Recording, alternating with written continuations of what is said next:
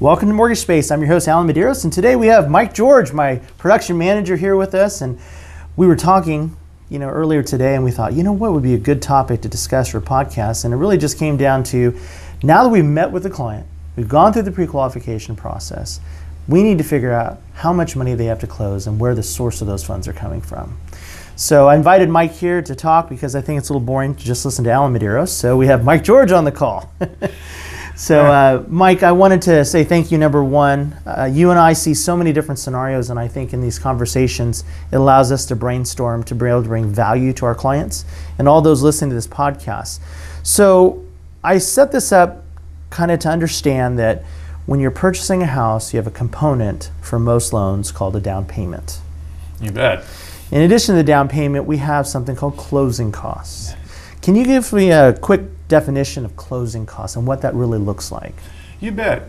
Closing costs are the other things that are going to be responsible to be paid, such as appraisal, credit report, title and escrow fees, if you have your taxes and insurance included with your payment, and also your first year's homeowner's insurance. So those are in addition to the down payment. So I like to say when I give an estimate, I say it's like ragu, it's in there. I include everything that we can possibly disclose because we don't like surprises. Exactly. We have a very, very high pull-through rate at our office because we're upfront, we're honest, we tell people everything that they need to know so they make an educated decision, but they also have better success after closing because we're not undercutting numbers in order to make it look attractive. We want them to know what they're expecting to pay. So let me ask you this question, Mike. What are some common ways that people should consider, especially first-time home buyers, in saving a down payment? Well, the common myth is, we need 20% down payment or we just can't get a loan, which is not true.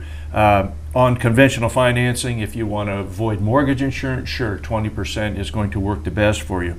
But with the different loan programs out there, you can put as little as 3% down as a first-time home buyer or not owning a home in the last 3 years on conventional financing.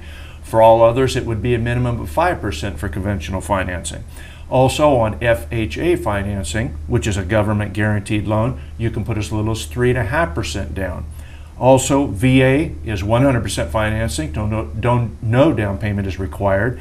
And USDA, where you're outside of big metropolitan areas, it's 0% required as well. So there's some great loan programs out there to help these consumers get into the home of their dreams and not having to break the bank, but they still have to plan and prepare for where those funds are going to come from. And what are some things that we talked off the podcast about some common ways to get yourself prepared? So let's just say that somebody's currently paying $750 in rent, right? But their new payment's going to be $1,000. So how would they prep? Maybe what kind of plan of action have you talked to your clients in the past for to possibly save some money? Well, one of the things I try to coach them is we look at what they're currently paying on rent and what they're comfortable with. We look at their total overall budget. But say, for instance, that they think they feel comfortable making a $1,000 house payment. Well, then in the time that we go through the application process up to the time of point that they potentially go into contract to buy a home, I would propose to them, well, then if you're paying rent of $750 and your proposed house payment is $1,000, then you should be able to save $250 a month without concern or upsetting your budget and lifestyle. And so that's a great way for them to start and prove to themselves that they're ready to make that $1,000 house payment. Yeah, it's almost a primer for them. It's giving them the opportunity to see that they can do that comfortably without changing their lifestyle too dramatically to afford that payment. And that's a great idea. So some other ideas that I've come up with as far as saving money is that if they have a forced savings idea, meaning maybe they came in to meet with us 6 months early and they have a plan to buy, but they're not quite ready. Maybe they don't want to use a down payment assistance program because they don't want to have a second mortgage or a third mortgage, but they want to save their own 3%, right? So what I tell them is you can go ahead and take, and every single month that you get paid, whatever your frequency is, take a small percentage of that and put it into savings. And separate that money from your living budget. And the reason why is because if you include it in your monthly budget and you're spending that money, you're not going to know really what your true zero is. Most people should have a bottom line amount that they like to have in their checking every month so that they know, hey, at the end of the month, I will always have at least $500 left over. Anything above and beyond that, if they need to spend it, they can do so because it's a baseline. They'll never overdraft their account. They'll always have a little bit of margin to create some value for themselves, and also a safety net, because being a homeowner, there are some things that do come up occasionally that you'll need to spend money on.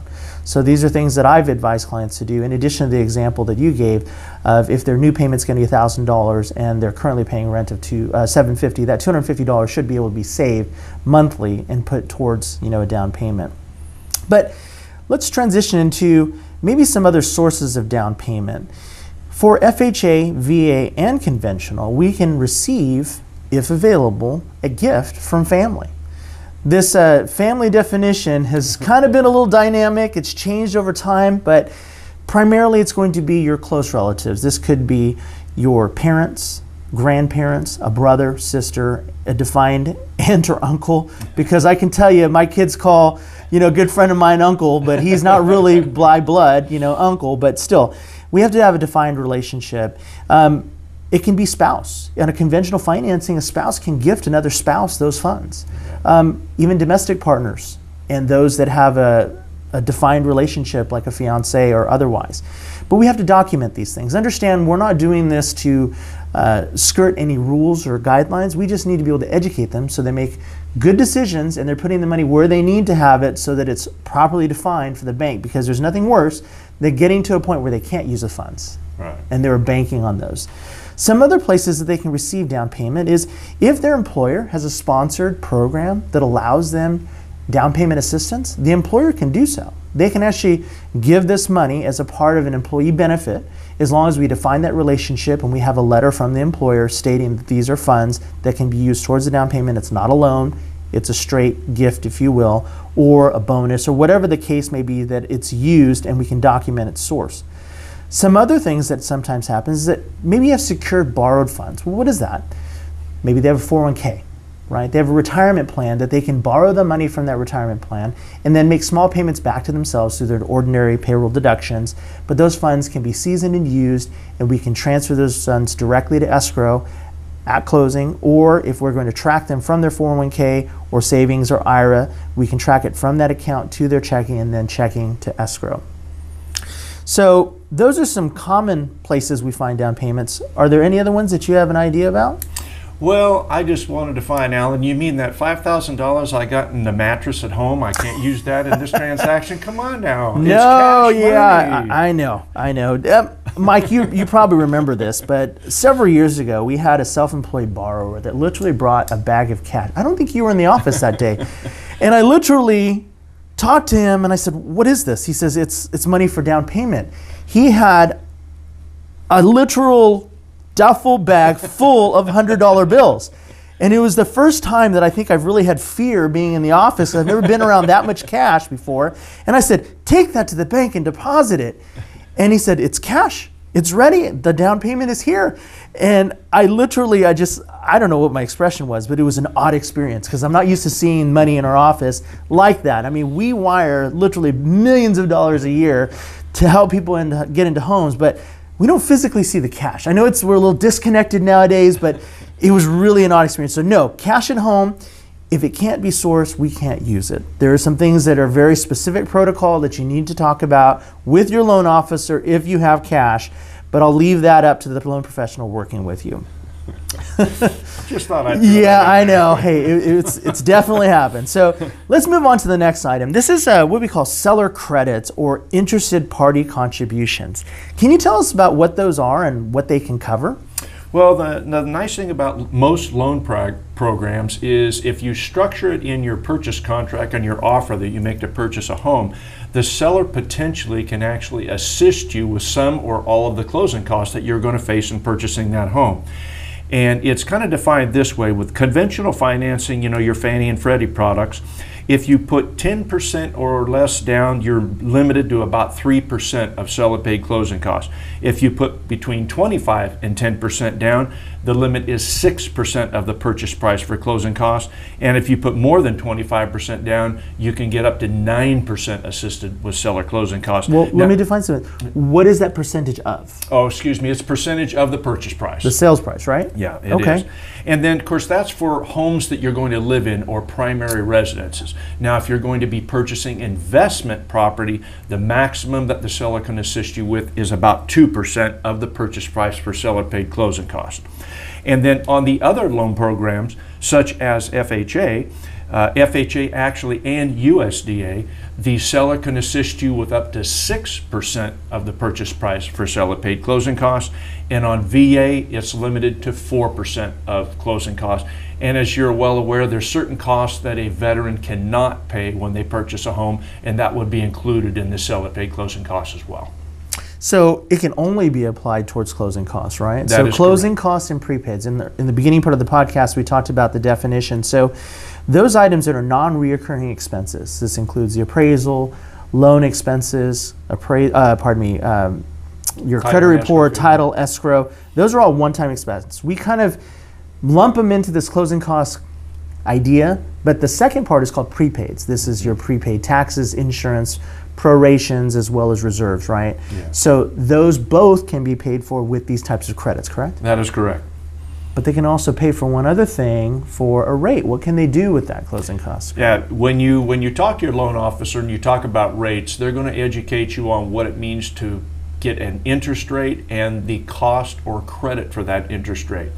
And so therefore, if the interest rate is being quote unquote bought down or discount, sometimes it's called discounted points, that is also part of your closing costs. So buying down that rate can also be paid by the seller as part of your closing costs. Yeah, so overall it could be huge value for the buyer if they're able to obtain these closing costs. Absolutely. I have found that the most effective strategy for closing cost credits is to speak with the real estate agent that's going to be making that offer and educate them on what can be used.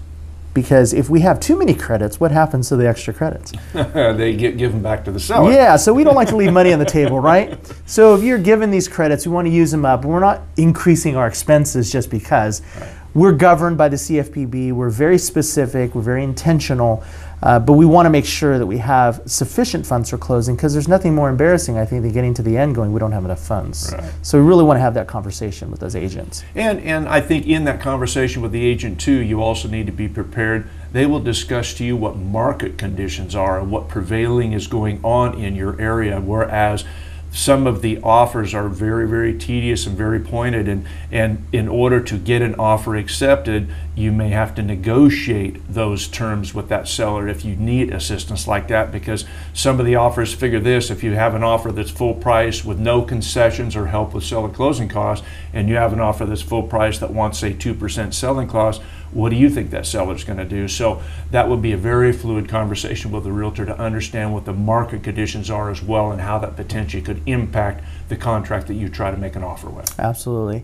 You know, I know that in our particular marketplace, there are certain times of the year where sellers may be a little bit more negotiable to paying these things, and it has to do with the individual market conditions. Real estate is very local. So when I talk with a client, and let's just say their agent is looking at a property that's been sitting on the market for a little bit and they're considering a price reduction, it might be a good idea to offer them asking price, and whatever the reduction in price they were considering, asking that for a seller paid closing cost credit. That does two things in my mind. Number one, it retains value in the neighborhood, right? Sure. And the second thing is it gives you the cash to close, and it reduces your out-of-pocket, so it makes it more palatable to getting into that property, because you have other expenses, and we'll discuss that real briefly when we go to the end of this. But when you are buying a house, you have more than just the expense of the down payment and closing costs. You're uprooting a family. I think you and I, Mike, have a very strong values alignment and understanding that what we do has a very important impact in people's lives. This is the single greatest form of debt they're going to incur in their life, likely. And it uproots their family. They're taking, if they have kids, to different schools. They're changing areas. They're restructuring their whole lifestyle. And all this happens very quickly. I mean, 30 days is not that long. And 45, you may have a little bit more time, but I think people procrastinate to get in those boxes, filled up with stuff, and only be told, hey, you need to be out by this time. So because of that, we always recommend that you have a realistic expectation for cash after closing. Now, some loan officers may not have this conversation, real estate agents may not have this conversation, but I personally, and I know you do, have this conversation with your clients, because our job as being lenders for life for them is to help them to make good, educated financial decisions, because when they need somebody, we should be available to answer those questions. And here's where I was going with it. When you have cash to close of, let's just throw a number out there, $5,000, and that's all the money that you have, when you close that transaction, you may have the keys in your hand, but you don't have enough money to move. You don't have enough money to start your utilities. Perhaps you have other expenses to maybe clean the property up or do improvements. So you need to have a little bit of cushion.